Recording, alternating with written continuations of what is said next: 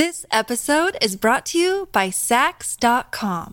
At Sax.com, it's easy to find your new vibe. Dive into the Western trend with gold cowboy boots from Stott, or go full 90s throwback with platforms from Prada. You can shop for everything on your agenda, whether it's a breezy Zimmermann dress for a garden party or a bright Chloe blazer for brunch. Find inspiration for your new vibe every day at Sax.com. Look, Bumble knows you're exhausted by dating.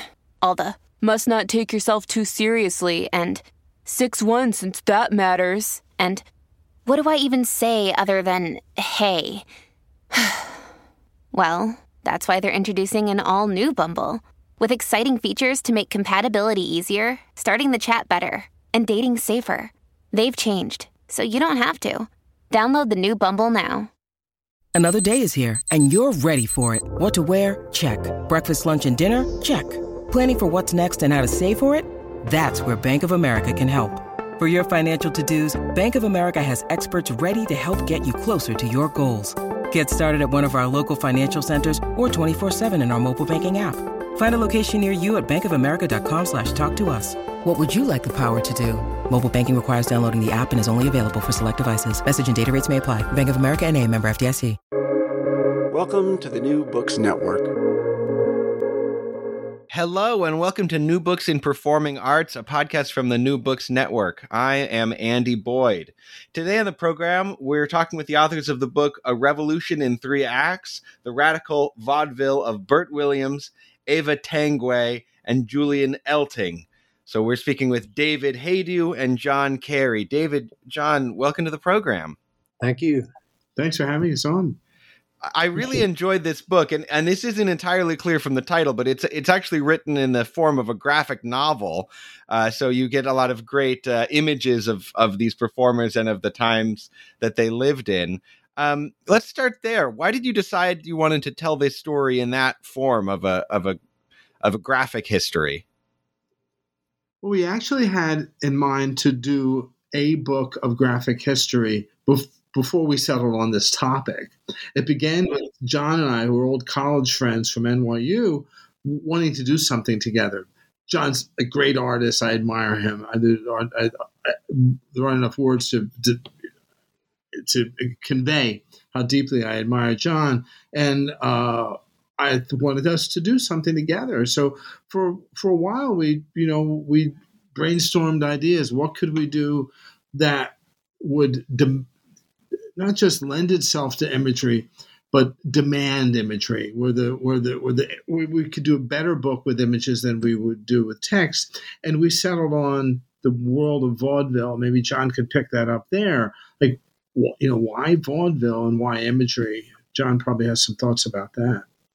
Well, we had some feelings about the way vaudeville had been treated when we were growing up. It was kind of relegated to the way many things pre-rock and roll were treated, as kind of as a corny era of our grandfather's time, with soft shoe routines that showed up here and there on variety shows on TV. But you knew, especially David, I think that it was a much grittier, more complex form of entertainment, and a place that, as our book shows, really revealed just how much was going on in America, and America trying to get in touch with itself. Its identity of all these immigrants, as well as African Americans. But as far as the graphic work, we also knew that there wasn't an awful lot. There wasn't film of these acts, and there wasn't documentation of an awful lot of important things that went on in this period.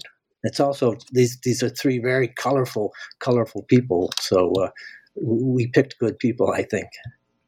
And they're all people whose act in some way was about presenting their physical body as a kind of spectacle in itself. In very different ways, but I think they all do have that in common.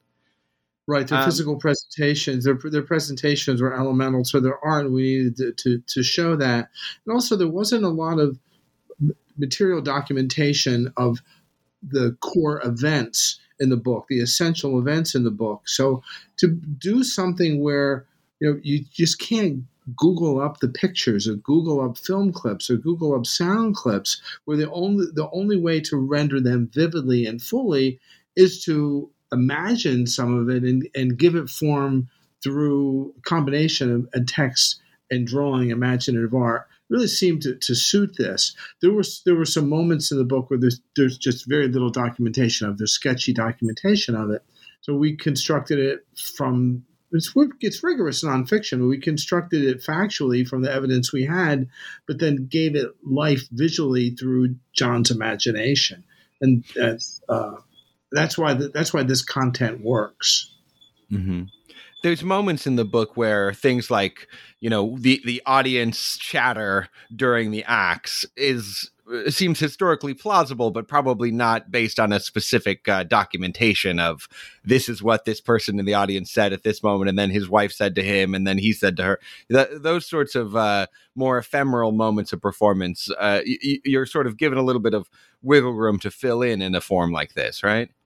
Well, yeah. In some cases, our policy was that all the text in the boxes is, literally rigorously precise, but in the constructed scenes where there are word balloons, that's constructed to the best of our ability. However, there are cases when some of that has been precisely documented. And actually, the scene you're probably thinking of, which is the scene where a journalist took an Italian actress, to see Williams and Walker, and she said some very discomforting things, some very disturbing things, came verbatim from a newspaper account of the dialogue of these people in the audience, because the reporter took the action. Yeah. Yeah, John, what were you going to say? Oh, I'm sorry. I thought you were done. There's also a scene that Andy may be thinking of also with another man and woman talking, a young couple, about seeing Julian Elting. And that scene was created by David. This is David's project. He wrote it and he researched it. He did all the blueprints for all the things I had to do in terms of making the panels. But in that exchange, there's a young man and a young woman, a couple, going to see one of our principals, Julian Elting. And there is a back and forth, but I thought it was a very smart thing that David had done, because it illuminated what I felt about one of these three people that we did, Julian Elting. He was a female impersonator, and I was wondering just what's the huge attraction of this act, because he was a giant star. And that's what the woman's asking the man: Is this all Julian Elting does? Come on stage and pose and close? But she starts to find some charm in it, and in the clothing, and in this Victorian, manner that Julian Elting presented. And the man, meanwhile, is kind of falling in love. He's smitten with this image of this Victorian ideal. And up until the moment Julian Elting takes off his wig and reveals he is not, in fact, the ideal Victorian epitome. But the amazing thing about Julian Elting was that people went to go see him even after they knew he was a female impersonator, and they still found him amazing and very attractive. And if I can say, add one more thing about those 3 pages, that they're a good example of why we chose not just the graphic form, but the dramatic form for the book, because we could have written an essay on what is it about Julian Elting, why is he relevant today, and what's the essence of his art. We could have done that in 2,000 words of text, but there in just 2 pages of word balloons and drawings, we show that he represented like the fluidity of gender and the gender confusion that turned men upside down and inside out. So men are watching this person, they're confronting a kind of sexual attraction, and then having to deal with the fact that the knowledge that the person they had been attracted to was really a man, which was really a very kind of radical thing for Elting to have subjected his audiences to experience. And at the same time, the woman is experiencing this firsthand, this idea that gender is not just performative, but a construction, and that anybody could be a woman. If this man could be a woman, and anyone can. And Elting. Later in the book, we show that Elting produced a magazine, the Julian Elting magazine, with beauty tips for women to show that, just follow these rules and follow these steps. And, and you can be a beautiful woman like me. and it's a man saying that. So it's crazy. And we could show it in dramatic form. The gender politics of Julian Elting are really fascinating and bizarre, that he presents himself as an ideal woman, but also as something that is not natural, that it's a sort of artificial creation of womanhood, kind of implying that that's true of the ideal of the Victorian woman in general, that anyone can be a woman if you also, spend a great deal of work and time and money kind of creating this ideal image. And yet you also point out in the book that it's an image that is already in some sense historical, that this is right. Yeah, it's a kind of Edwardian time, but it's a kind of Victorian ideal. So what's the kind of cultural work that's doing at that time?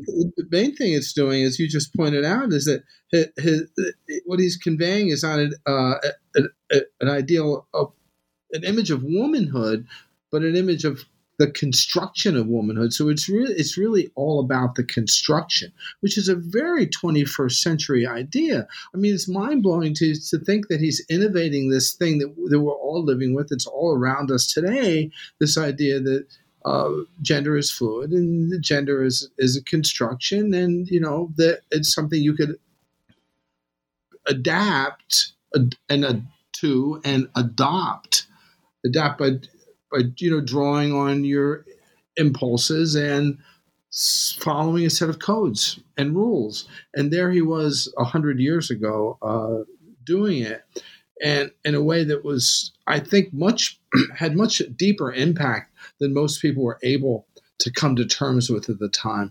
The writing about him at the time was very superficial. So I think he had a profound impact that just took a while, had to sink in, and then and resurface, because it was just so radical at the time. And he really was. All three of them were radical, each in his or her own way. And John, I thought you did a great job of really showing the multiple. There were like 3 or Julian Eltings, and he showed them all. We showed Julian Elting as a man constructing the female image. And then we also show this other construction, which is the construction of the so-called real Julian Elting. John, do you want to speak about that a little bit? Right. I found this fascinating. Yeah. Off stage, it's a completely different story. Right. Which is another construction. Right. Yeah. And then David and I, we went to the library of the Performing Arts at Lincoln Center to try to find new images for us, and we came across his magazine, and also images of him, busy creating this He-Man offstage image, painting houses, working on cars, working on his farm, which was supposedly his farm. So he was busy. He was busy making Julian Elting the woman on stage and Julian Elting the man off stage. He was a busy guy and creating both sexes. We don't know who the real Elting was, and we can imagine, but he's essentially two constructions of sexual extremes. sexual cliches, the cliche of the Victorian woman and the cliche of the rough and tough two-fisted man. He handed out these 8x10 glossies of him doing these hypermasculine poses, but if you look really closely at him, the falseness of them becomes clear in the image of him painting his house. If you look at the paintbrush, there's no paint on the brush. He's up on the ladder holding a paintbrush and a canvas. There's no paint on the brush. And I guess he really was under his hood. I don't know that he was doing anything under the hood of his car. And the farming image, which John really rendered beautifully, is just ridiculous. I guess he thinks he's butching up for the image, but the joy that he's taking in playing dress up as a farmer really comes across. And it's that joy in dressing up or in posing that's what he's most about.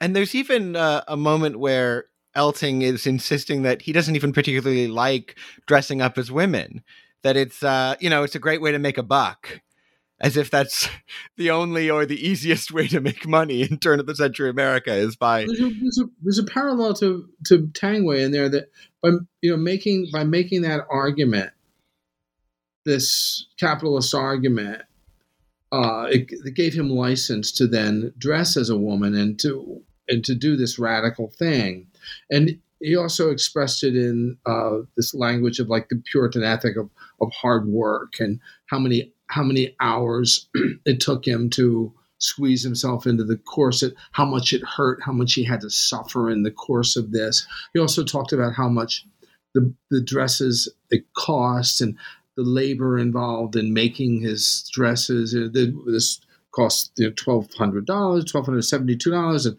took 3 women 5 days to make. So he's gussying everything up in these terms of labor, effort, and pain, to justify, to give him license then to do this wild thing. And there's a parallel to Tangway's, maybe it's a loose parallel, is that she had a image of wildness or craziness or madness that then gave her license to be free and libertine and sexually aggressive and physically aggressive and kind of a proto-feminist ideal, but in a way that the audience would accept. They would accept that because she was nuts. Oh, well, you'd have to be nuts to do that. So by having this pose of madness, she had the freedom to do these things that were mad for their time. So they both came up with ways, to get away with doing this radical thing that they wanted to do. Yeah, let's talk a bit more about Eva Tangway's act. Her act was, it seems like, largely kind of based around performing songs, but often in elaborate costumes. What exactly were people paying to go see when they went to go see a show where Eva Tangway was headlining? Well, the show was all about Eva Tangway. Her act was all about Eva Tangway. The songs were all about Eva Tangway and about the glory of Eva Tangway, and the wildness of Eva Tangway, the unpredictability of Eva Tangway. She had 30 songs that were variations on that would be written for her. And then the whole act was just a display of energy, volatility, and unpredictability. She would run and hop and dance, and we say sing. Did you say sing? It's a liberal use of the term. She performed songs, but in the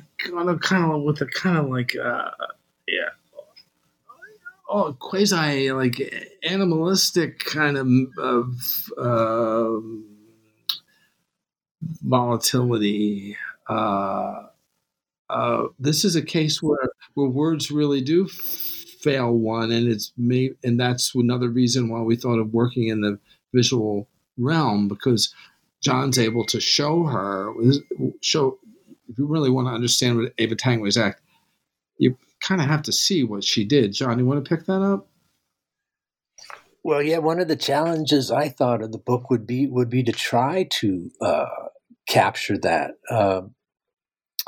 because she was just a. I think that the main attraction for Ava Tangway was people going in and say, "What the hell is she going to do tonight?" Because she was just so unpredictable and so sexy, and they didn't know it, And you have scenes. David gave me great scenes of her racing across the stage, kicking over easels, and doing somersaults, and then we have a humorous spread in the book, which kind of captures what she was all about. We have a comparison and contrast to her contemporaries, where, for example, the contemporary singer Elsie Baker was singing "I Love You Truly," and meanwhile, Ava Tangway singing "I Want Someone to Go Wild with Me." And another popular singer, Billy Murray, is crooning "Come Take a Skate with Me," and Ava Tangway singing "Go as Far as You Like." So, and no one had really seen somebody like her. She was. People made comparisons to Lady Gaga. She was an unpredictable person, really turning the Victorian ideal of Julian Elting's image upside down. And eventually marrying Julian Elting, though, sort of as a onstage publicity stuff. Right? I don't know if they ever actually they announced their engagement on stage or something like that. Isn't that right? It wasn't a betrothal. It wasn't it was an engagement. Very, very high profile engagement. To show that this is not something we were like pumping up for the drama of it, for the book, we devoted 2 pages to reproducing sections from the press clippings about this event all over the country. So, papers in the country were talking about this for weeks. The betrothal of, Ava Tangway, the wild woman, the I don't care girl, and Julian Elting, the female impersonator. The actual facts of what happened on stage are lost to history. So, we constructed that, but the reaction is documented by, dozens of newspaper clips that then we cover. So we devote a fair amount of space to this. It's one of the times in which the characters of the book literally interact and come together. We didn't choose them because their lives were so closely entwined. That's not why we chose these 3. We chose these 3 because they're 3 important figures who were transformative, each in a different way. So here's 3 figures who were doing 3 different things, it made a difference. But there were ways in which they interacted, and that's chief among them. But there were other ways in which even Tangway and Elting interacted. They were both involved in the different versions of the same same musical comedy very early in their lives. They both played, women in the same in different productions of the same show. Just Julian Elting did it better. Right. John, one of the things I love about the part of the book about Tangway, John, is your illustrations of some of her outlandish costumes. Could you talk a little bit about those and kind of what research went into reconstructing those images? Yeah, well, those were some of the images that you can pull up online. She had a flag costume with flags all around her head and her skirt, and a chandelier outfit. And then leading to a sequence, we have her in a tight bodysuit outfit with 1909 Lincoln Head pennies, which had just come out. And then she proceeds to, in our few pages, to enact a kind of coin-operated striptease where she's taking these pennies off one by one and flinging them at the audience. And that got a lot of attention from the audience. It also got some attention from the police who thought she was being a bit too much. And we segue that aspect of her career into her Salome act, which took off all over vaudeville. David writes about how everybody jumped on the Salome bandwagon, and including George Walker, who was Burt Williams' partner, including his wife, and even Burt Williams did a parody of Salome. But as far as Eva Tangway went, I think she thought, as David suggested, that if she did something historical and maybe with some biblical references, she could take off all those veils a little bit with a little less maybe scrutiny from the law. Right. And that is definitely part of the appeal of her act, is that it was, considered very sexy at the time, right? Outrageous, right, David? Yeah, outrageously sexy. Her sexual agency and the assertiveness of her sexual agency was one of the things that made her radical, and an enormous influence to a wave of women performers to follow her. And Mae West and the whole generation of women in her wake. And she was fearless. One of her costumes, as John mentioned, was a bodysuit with pennies attached to it, and she would pick each, pull each pluck each one off the bodysuit and flick it into the audience, so she was virtually naked. There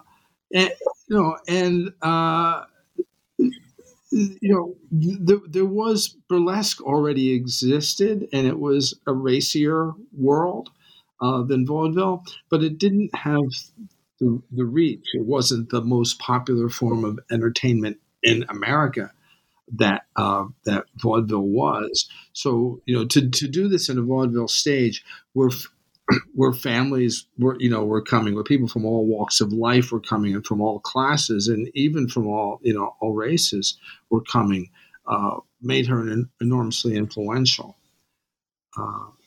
The idea of a woman in this position of sexual assertion, a woman to say, "Go as far as you like with me," I want to be as wild as an animal in the zoo, it's hard to grasp how radical that is. I was thinking about if she existed today, if we wanted to communicate to somebody, what was she doing? Well, you'd say, well, by today's standards, she'd make Cardi B look like the singing nun.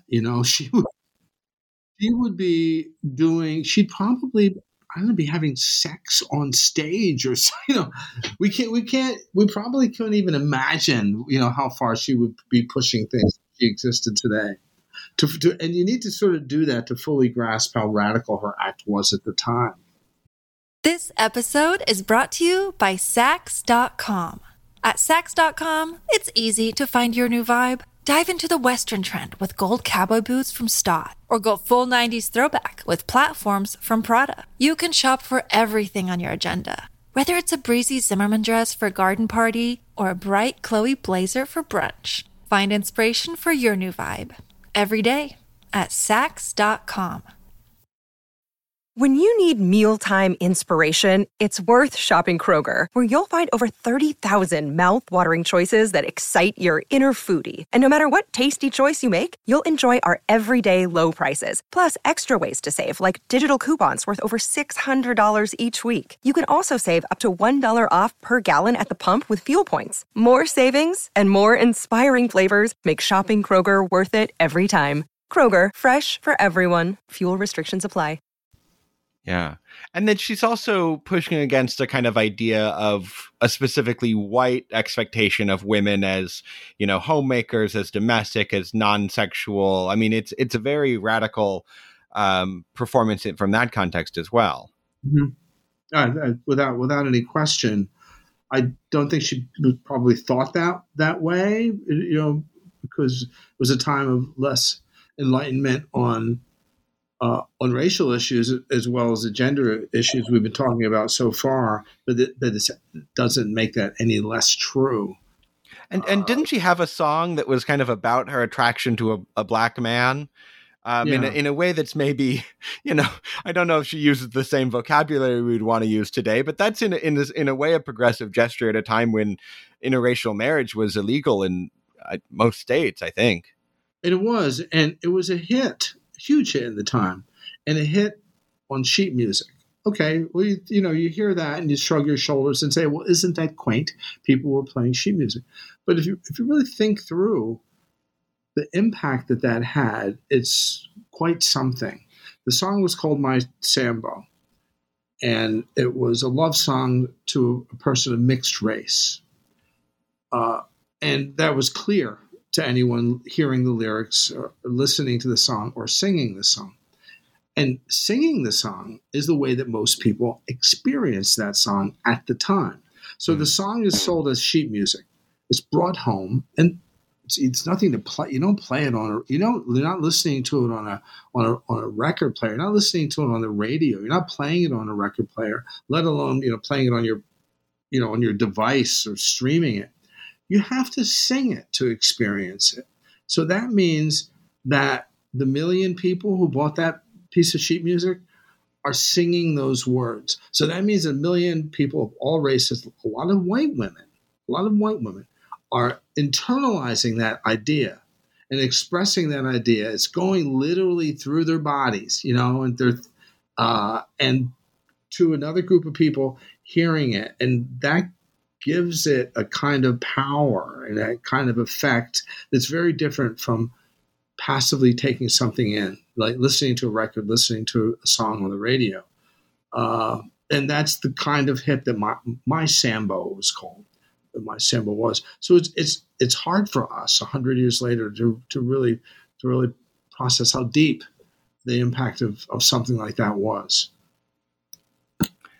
That may be an unfortunate time to transition to the next topic, but let's talk about Bert Williams, the third figure that you write about in the book.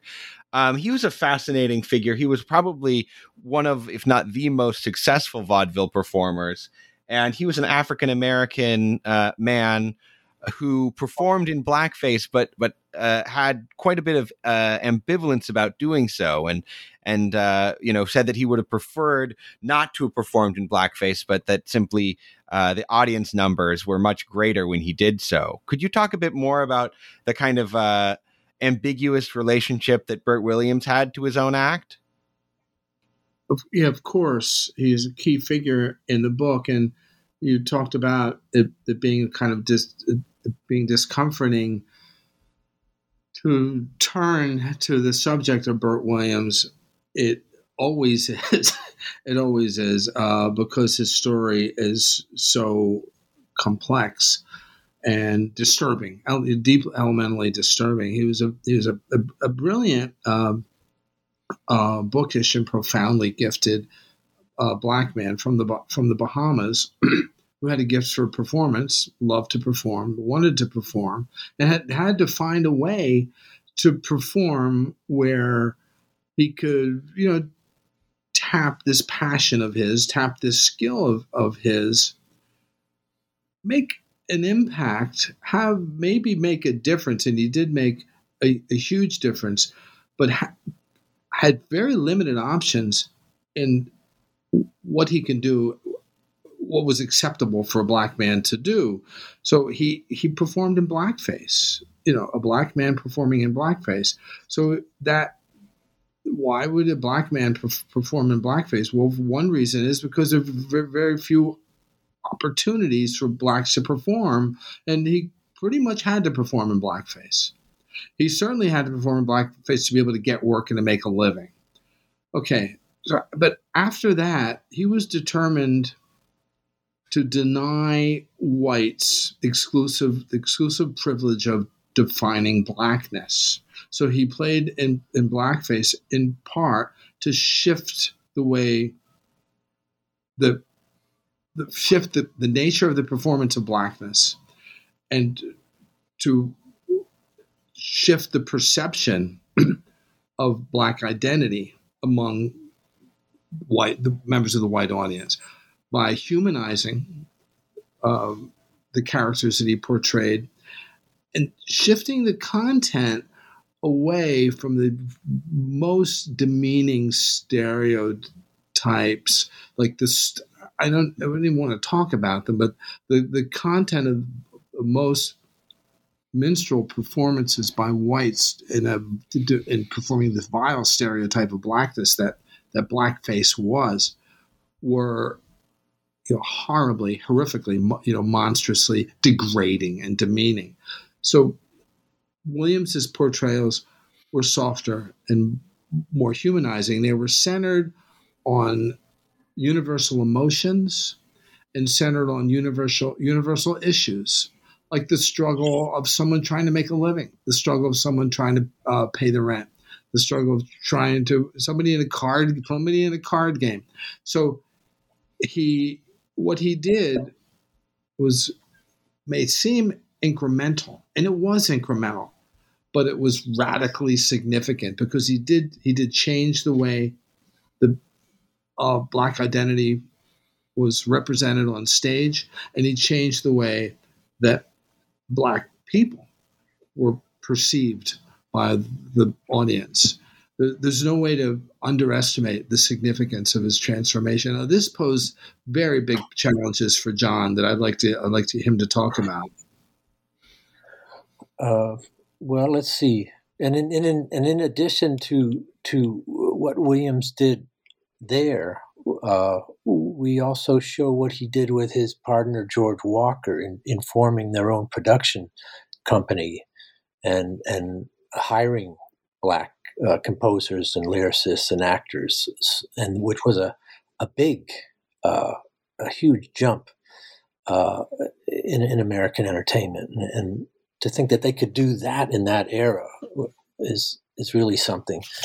But as far as depicting Bert Williams, there's an early image of Bert Williams on stage, and he has a panic attack, and he's sweating profusely. The makeup's coming down his face, and the white audience is laughing even harder at it.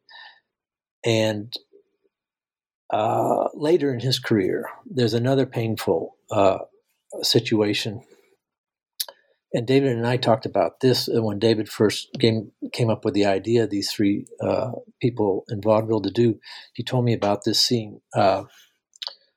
There was an actors' equity strike, and Williams is a huge star at this point, a huge American star, and the people involved in the strike don't tell him there's a strike going on. He gets made up for the follies.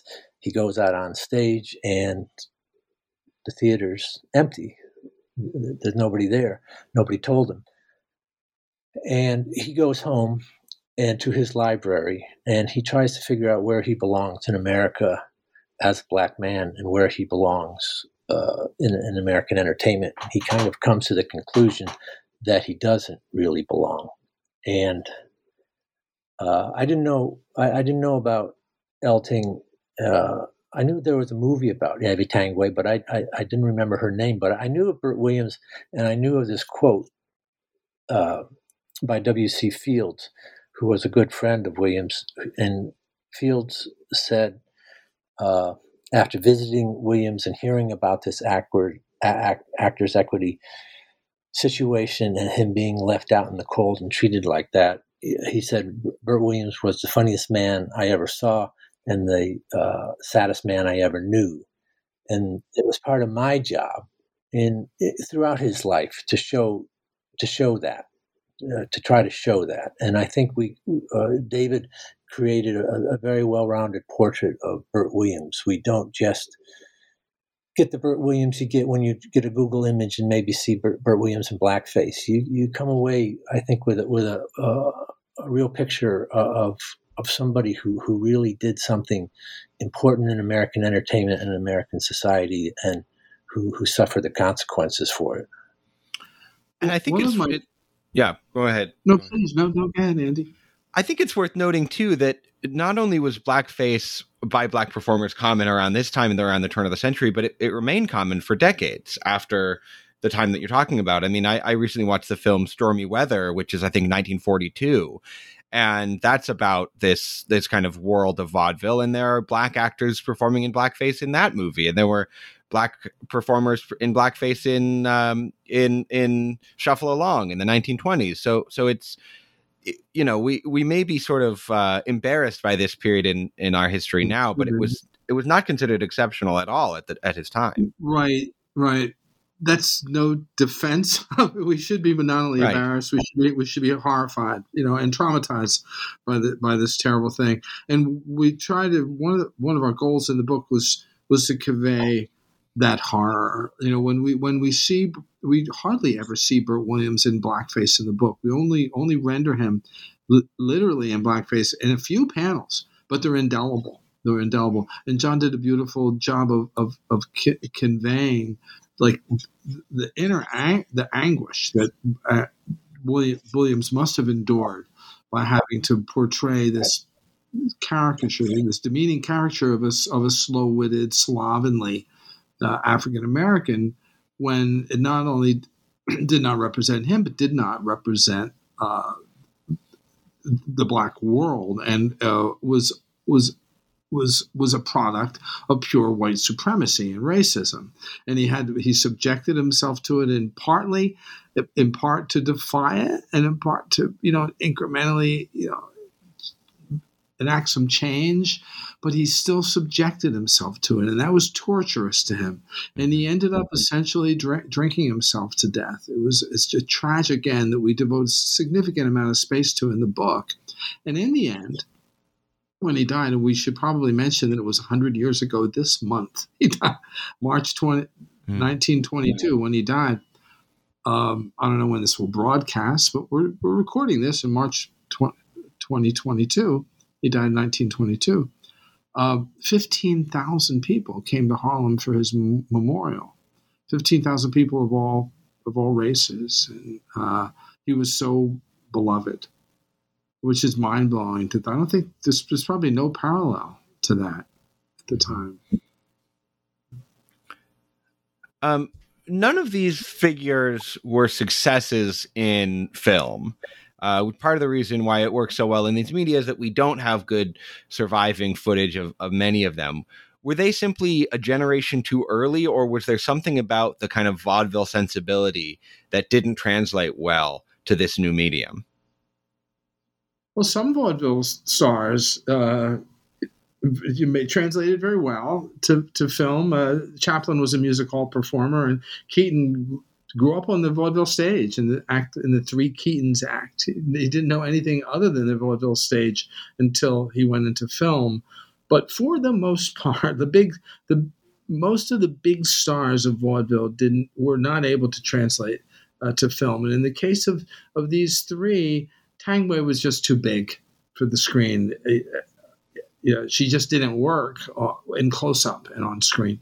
Nor, for the same reason, did Elting. The illusion that he was able to create of a woman on stage through lighting and distance and gestures and and some magic, I was almost said fairy dust, magic dust, didn't work. Also, he was aging out by the time that film, emerged. He tried to have a career as a straight actor in male roles in film, but he just wasn't that great. And Williams did make some very good films, short films, but in blackface. And he just, by 1922, he was dead. He died. It was a combination of all those things. In the case of both Elting and Tangway, they were both undone by the scale of their influence, I'd say, more than anything. Tangway was so successful as an influence on women that she wasn't able to keep up with the women who took her innovations even further. And the same thing could be said of Elting, that after Elting came a wave of female impersonators who were doing something closer to the drag that we know today, bringing parody and kitsch and camp into their performances and doing a more comic kind of drag that made him seem outdated. There was a full-bore craze called the pansy craze, which we give some attention to in the book, that made Julian Elting suddenly very old-fashioned within a period of 10 years. So it was a combination. Film, they couldn't adapt to film. The people who they influenced took their work further and made them seem outdated, and their time was up. It's extraordinary to think that someone like Bob Hope or Jack Benny or George Burns had the longevity that they did. You know, it was very, very few people. There were hundreds and hundreds and hundreds of vaudeville acts, and very few were able to adapt the way that they did.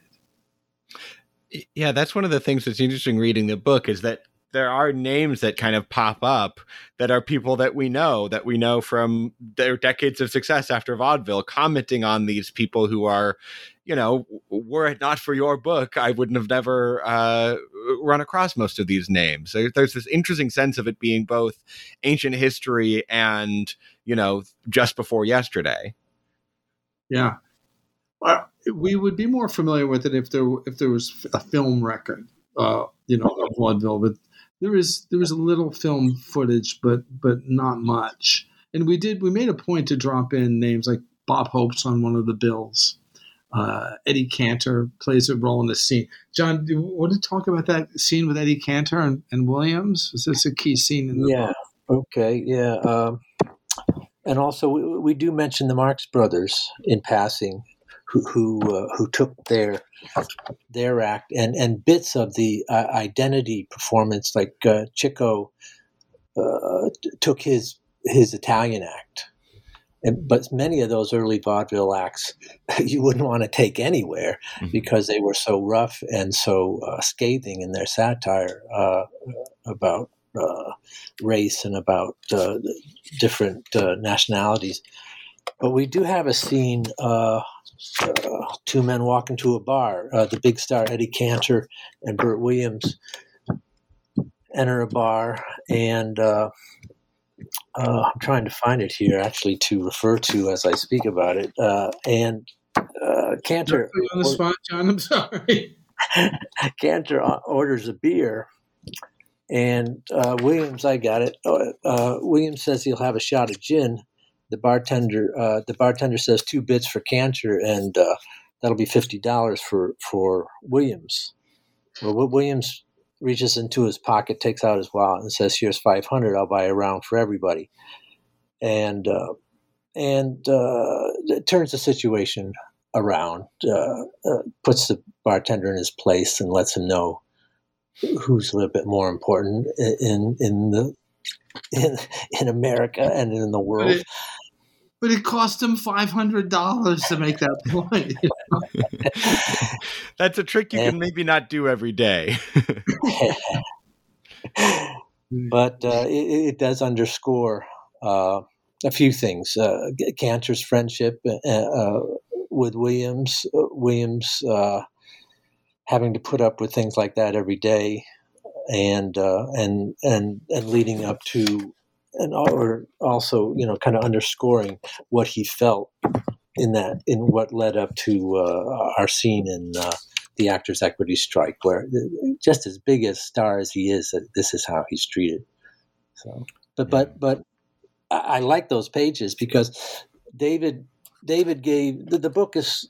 I can say this hopefully without sounding like I'm bragging, because it's talking about David. The book is so rich with imagery, with vaudeville imagery, with New York imagery, with sheet music, with advertising from magazines, with very serious racial violence in New York, with Sexy Eva Tangwe, with as well as some funny things involving Julian Elting's imaginings and tall tales of his athletic prowess and his future plans to make a great palace of sorts of out in the Southwest for artists and a museum and so forth. But because of all that, I was able to use an awful lot of approaches in my artwork, because the visuals are so rich that I could use kind of a cartoony approach for the humorous stuff. I could, as the work got darker, the imagery literally got darker. The hatching and cross hatching got darker, especially say in a scene where George Walker, Burt Williams' partner, is running from men, trying to kill him, and he hides in a cellar, and then counter to that, we have those funny comparisons of Eva Tanguay's musical choices and her contemporaries. So I'm not sure exactly where I started with this commentary, but along with Burt Williams and Eddie Cantor in the bar, David gave me an awful lot of great material to work with and an awful lot of styles to work within. There you go, David. How's that? Well, great. Thanks to both of you for being on the program. I've really enjoyed talking with you about this wonderful book. I would really recommend this for anybody who's interested in theater history. This is a chapter of the history that I think is so often, skipped over or ignored or misrepresented. So it's great to get a real sense of what vaudeville must have been like as this exciting kind of avant-garde art form in its prime. We usually see it in its decline in something like Gypsy or Sunset Boulevard, but to see it, when it was the hottest thing on the block, it's really exciting. I think you've done a great service with this book. Thanks so much for being on the program, and thanks so much for writing A Revolution in 3 Acts. Thanks for having us, Andy. Appreciate it. Great to be here.